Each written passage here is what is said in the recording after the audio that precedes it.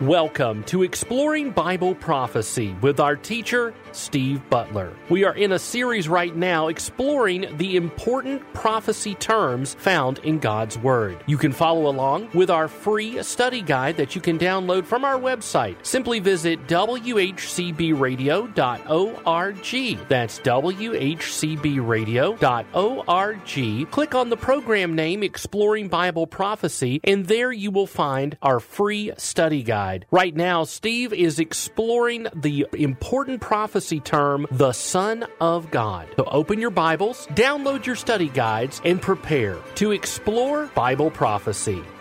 Hello, and welcome once again to Exploring Bible Prophecy.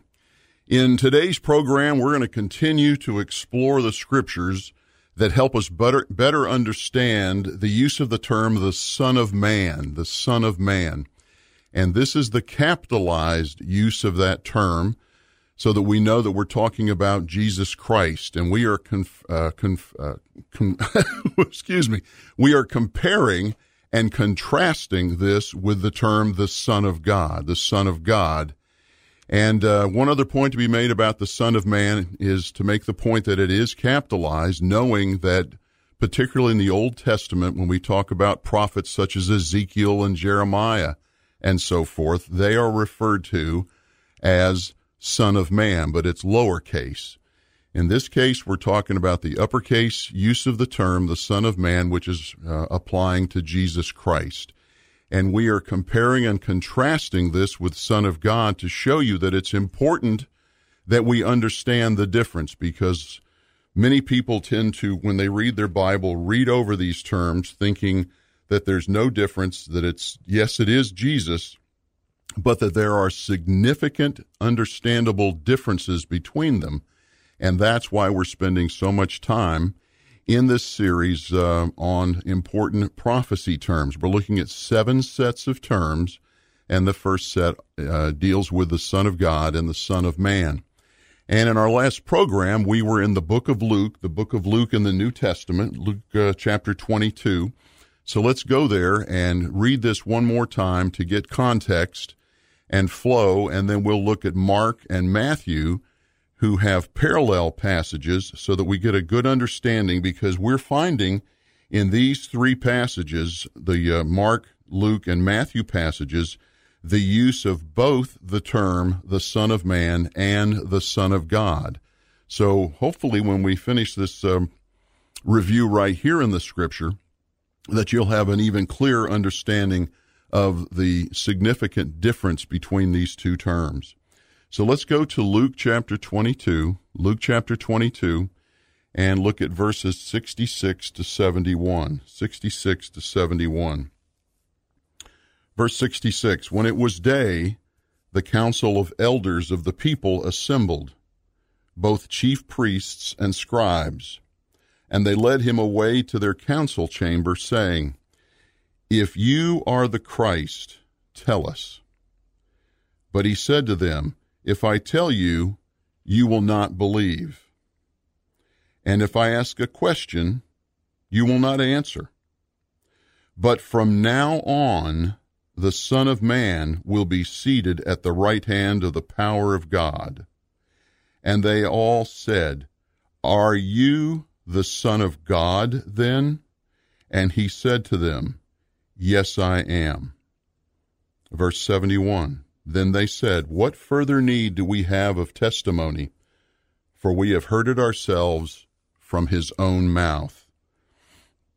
Now the context here, to quickly go over that again, and it's the same context that will apply as we look at the Mark passage in Mark 14 and the Matthew passage in Matthew 26.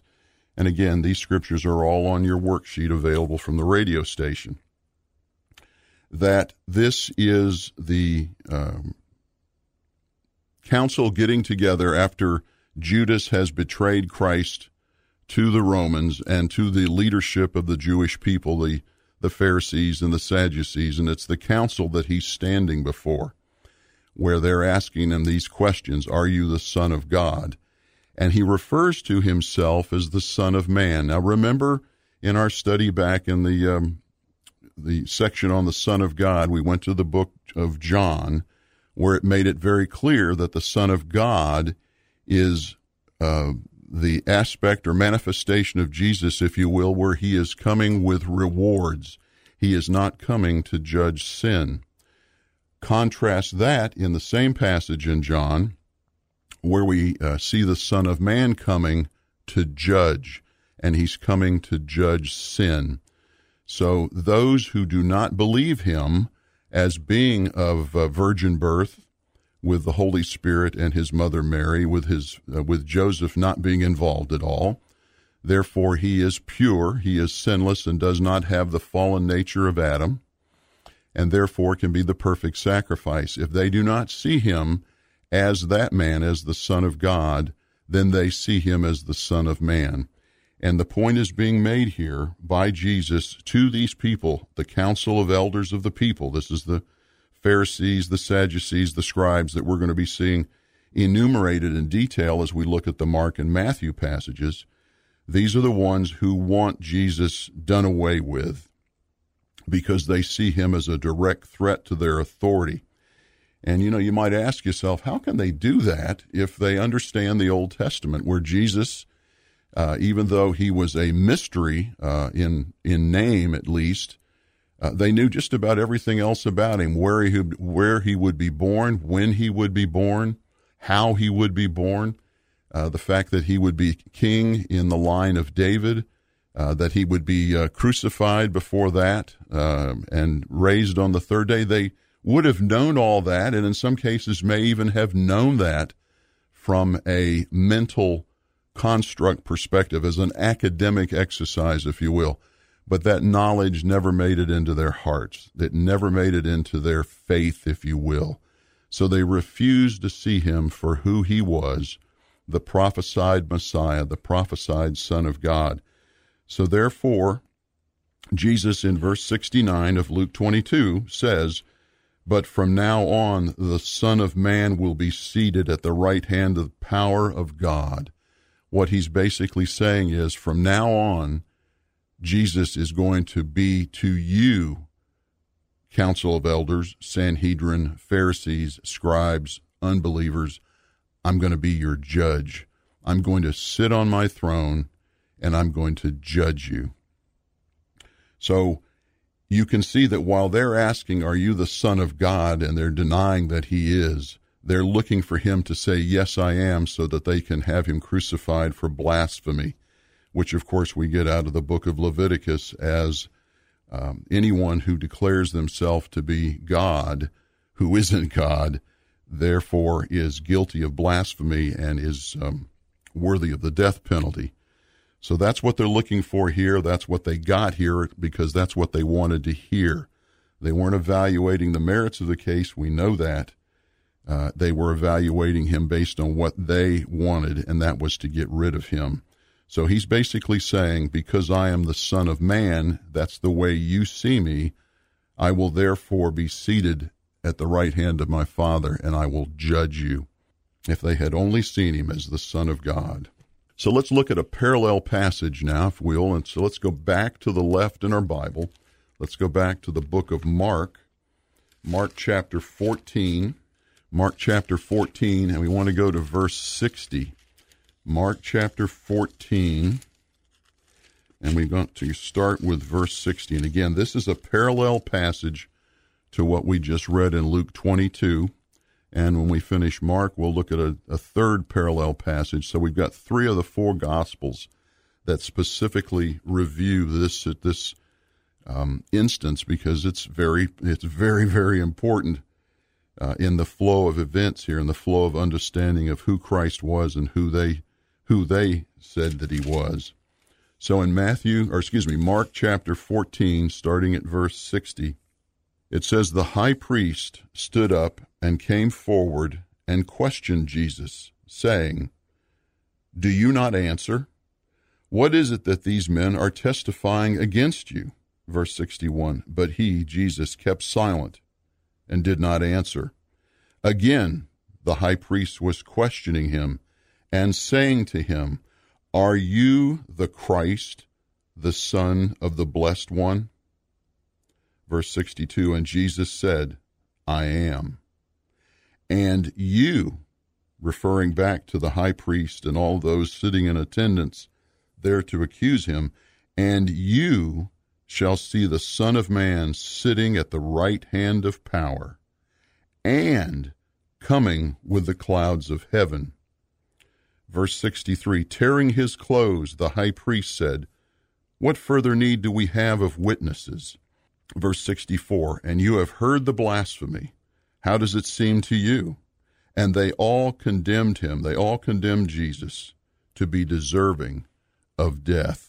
So we see a couple of things here that I want to point out just for clarification before we get into the actual subject at hand here, the differentiation between Son of Man and Son of God, is when we look at verse 61, if you look at the end there, it says, are you the Christ, the Son of the Blessed One? And here we need to understand that 8 times in the New Testament, God is referred to as the Blessed One. So you may look at this and say, wait a minute, the Son of God term is nowhere in this passage. Well, actually it is. It's right there. The Son of the Blessed One. In other words, another way of saying it is the Son of God. So I wanted to clarify that, again, because the term Son of God is not obviously there. And the other thing that I found interesting, I just wanted to highlight for you, is in verse 63, and it says, the high priest tearing his clothes. And I don't have it in the worksheet here, but it's a point of interest if you're interested in looking it up for yourself. If you go to the book of Leviticus, way back in the Old Testament in the 5 books that Moses wrote, and go to Leviticus chapter 21 and look at verse 10, it tells you in the law that the high priest was forbidden to tear his clothing, So we see here that the high priest, who of course is acting totally out of character here anyway, as he is denying who the Christ is, and the high priest of anyone should have known who Jesus was, but denied him, is tearing his clothes here, so further bringing condemnation on himself from the perspective of Jesus as the judge and, of course, as God the Father. So let's go to look at 62, where the real meat of this passage is. And Jesus said, I am the Son of God. So he's acknowledging to this audience of condemners, if you will, I am. And then he makes 2 key statements. And he says, and you, referring to the audience, shall see the Son of Man sitting at the right hand of power and coming with the clouds of heaven. It's interesting that these are 2 separate and distinct events separated by a long, long period of time, thousands of years. Now, let me explain here. He's talking to an audience who does not believe that he is the Son of God. They believe that he was born of Joseph and Mary, therefore he's the Son of a man. And they say, and Jesus says, the Son of Man sitting at the right hand of power. When these people, 2,000 years ago, when this council of elders, as they're called, back in Luke 22, if you recall, when this council of elders ultimately sees Jesus at the judgment, this is going to be the great white throne judgment at the end of the millennial kingdom. So relative to them, they were going to see Jesus 3,000 years later. So 2,000 years from the time of Christ to now, and then the millennial kingdom to come shortly. I really believe coming shortly. Then there's 1,000 years, and then all the unbelievers of all time are going to stand before the great white throne to be judged by the Son of Man, because this is the manifestation of Christ, if you will, that brings the judgment, whereas the Son of God, manifestation of Christ, brings the rewards. And those are 2 different aspects of Christ, and the purpose that we are trying to fulfill here and spending so much time going over so many scriptures is to make that key point, that there is that distinctive difference between rewards and punishment. And you can tell by the use of the terms Son of God or Son of Man what's being talked about. So here it's talking about judgment because these people are clearly unbelievers. And he's telling them that you are going to see the Son of Man sitting at the right hand of power when he judges you. And it's basically at the great white throne judgment. Then there's the second part of verse 62, and it says, and coming with the clouds of heaven. Now, when does he come with the clouds of heaven? Jesus comes with the clouds of heaven at his second coming. There is the clouds of heaven when he comes to the atmosphere for the church. He does not come down to the earth. That's the rapture of the righteous church. That's the Son of God. But the Son of Man is coming in the clouds, and we'll talk about that a little bit later when we get into another passage in Matthew that clearly describes this, that this is talking about the second coming when Jesus is going to judge all the Jews that are living at the time that he comes, all the Jews that make it through the 7-year tribulation period, which is yet 2,000 years forward or in the future from when he's making the statement to these people. So he's saying, you specifically, Jews that are standing here in front of me, you're going to see me 3,000 years from now at the great white throne judgment when I'm sitting on my throne. But your offspring, the generations of Jews yet to come, because you are refusing to see me as the Son of God, you continue to believe that I'm a son of a man. Therefore, I'm going to judge those in your generation yet future who are going to be alive at my second coming. And that's when I'm going to judge them. So he's talking about two different judgments, both dealing with Jews, but two different periods of time. So I pray that you can see that distinctive difference there, that those people that are there judging him are not going to see him at his right hand of power on his throne and also see him coming with the clouds. Those events are separated by thousands of years. So hopefully you see that as he makes the distinction between Son of Man and Son of God in this particular passage. All right, let's move on to the book of Matthew.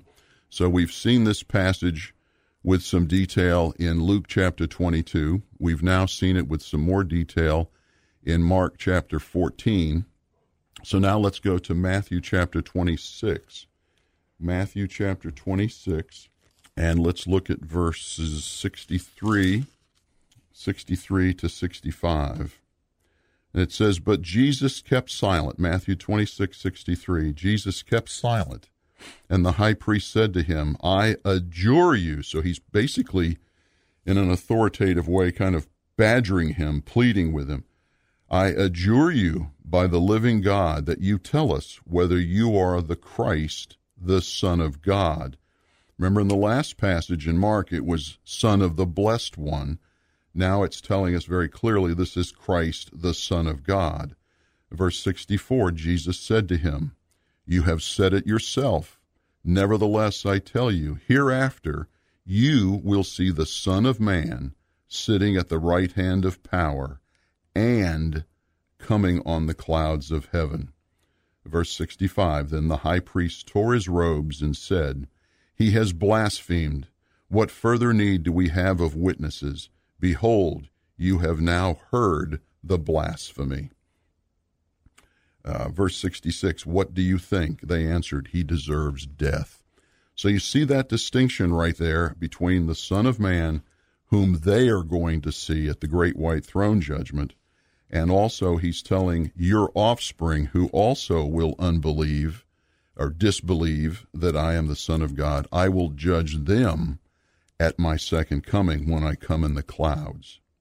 So we're going to explore that a little bit further, and we're going to transition our look at the Son of Man from being totally a judging God to a God who also forgives sin. So he's calling himself the Son of Man, but he will also be forgiving sin. And we want to look at that aspect as we look in Acts chapter 7 in our next program. But now we want to transition, as we always do, over to our Q&A, and we have been following along for a while now in what we're lightly calling our mini-series Q&A that has to do with the Holy Spirit and how the Holy Spirit functions in the Bible. And we spent some time going through that and how we're now zeroing in on the tribulation period, which is really the focus of Rich's question, Rich from Indian Springs, and the functioning of the Holy Spirit in the tribulation. And I was making the point in our last program, we'll carry forward here from Ezekiel chapter 33. So if you'll start turning to Ezekiel 33 to make the point that the manifestation, the functioning, if you will, of the Holy Spirit in the Old Testament is going to be the same way he functions in the tribulation. Let me say that again. The way the Holy Spirit functioned in the Old Testament will be the way that he functions in the tribulation. Both of those are different from how he functions today during what we call the church age, the age of grace. And this was the church that started in Acts chapter 2 at Pentecost, and the church will terminate, if you will, when the church is taken to heaven. And all of those from Acts chapter 2 and the Pentecost, all those that have died in Christ up to the point of the rapture, everyone will be taken to heaven at that point. And that will be the sealing of the church, if you will. And the Holy Spirit during the church age came on you and then in you and never would leave you. And went through a number of scriptures to make that point. He comes on you and in you and never leaves you. Contrast that with the Old Testament where he would come on you but not in you. In other words, the Holy Spirit did not permanently indwell people, even righteous people in the Old Testament. He could stay with an individual for a good part of the lifetime, but it had to do with the maintenance of their righteousness. And we went to Ezekiel 33 to make that point. So let's go to Ezekiel, and then we'll look at a New Testament passage to show you that how the Holy Spirit functions in Ezekiel 33, an Old Testament book, for instance, functions as well during the tribulation. Remember, the church is now removed from the earth so that the tribulation can begin. And at the beginning of the tribulation and throughout the tribulation, the Holy Spirit will go back to functioning the way he did, for instance, here in Ezekiel chapter 33. So let's look at that and go to verses 11 through 13. Ezekiel 33, 11 through 13. Say to them, as I live, declares the Lord God, I take no pleasure in the death of the wicked, but rather that the wicked turn from his way and live. Turn back from your evil ways.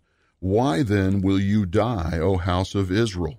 Verse 12, and you, son of man, say to your fellow citizens, the righteousness of a righteous man. Let's say that again.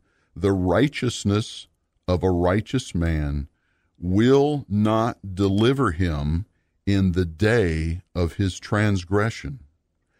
And as for the wickedness of the wicked, he will not stumble because of it in the day when he turns from his wickedness, whereas a righteous man will not be able to live by his righteousness on the day when he commits sin. So hopefully you're seeing as we go through here, and we have one more verse to look at, but you can see as we go through here, your righteousness will not save you if you turn to wickedness. All right, verse 13. When I say to the righteous, he will surely live, and he so trusts in his righteousness that he commits iniquity, none of his righteous deeds will be remembered, but in that same iniquity of which he has committed, he will die. He will die.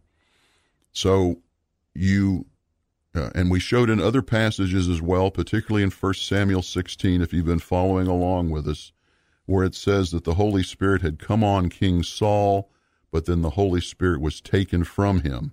And the Holy Spirit then came on David and stayed with David. But David prayed, and we found that when we read in Psalm 51, verse 11. David prayed that God would not take his Holy Spirit from him. So the Holy Spirit would come on you when you were righteous, but if in your righteousness you became arrogant and you turned to sin, you turned to iniquity, the Holy Spirit would leave you. And if at the point in time when the Holy Spirit was not dwelling with you and you died, you would go to hell. That's not true of the church. Once you accept Jesus Christ as your Lord and Savior, the Holy Spirit comes into you and stays with you. And John 14, and we've read it over and over again in this Q&A, John 14 tells us he will never leave you. He will always be with you. He is your guarantee of full salvation when you see Jesus Christ face to face. So now we want to go into the New Testament, and we want to look at the period of time called the tribulation, and that's addressed in Matthew chapter 24. Matthew chapter 24. And we want to look at a couple of verses in Matthew chapter 24, and then we're really going to dig into Matthew 25. I want to talk about the parable of the 10 virgins because it's misinterpreted so often. But hopefully as we spend it'll probably take a couple of Q&A programs to do it, but I really want to spend some time there because it amplifies what we're going to read right now in Matthew 24, verses 13 and 14. But the one who endures to the end, he will be saved. This gospel of the kingdom shall be preached in the whole world as a testimony to all the nations, and then the end will come. The end is the end of the tribulation. And I know that this passage has also been studied and analyzed 6 ways to Sunday, as they say, but oftentimes taken out of context. But in the flow of this whole parable, this passage, which includes chapters 24 and 25, it's all talking about the tribulation period in answer to the apostles' questions of Jesus on the Mount of Olives. And he makes the point that if you endure to the end, you will be saved. You never see that passage applied to the church. So we'll continue that in our next program. Remember, if we don't talk again, I'll be seeing you in the air. Thank you for joining us on this edition of Exploring Bible Prophecy. Our special offer this month is Consider the Ant, Volume 1, The Basics. Consider the Ant is a biblically based look at emergency preparedness. You'll be taken through the steps necessary to prepare yourself for the unexpected. This special DVD can be yours for only $20. To get your copy of Volume 1, The Basics from Consider the Ant, simply call us at 878-6279. That's 423-878-6279. Exploring Bible Prophecy is a production of WHCB. Learn more at WHCBradio.org.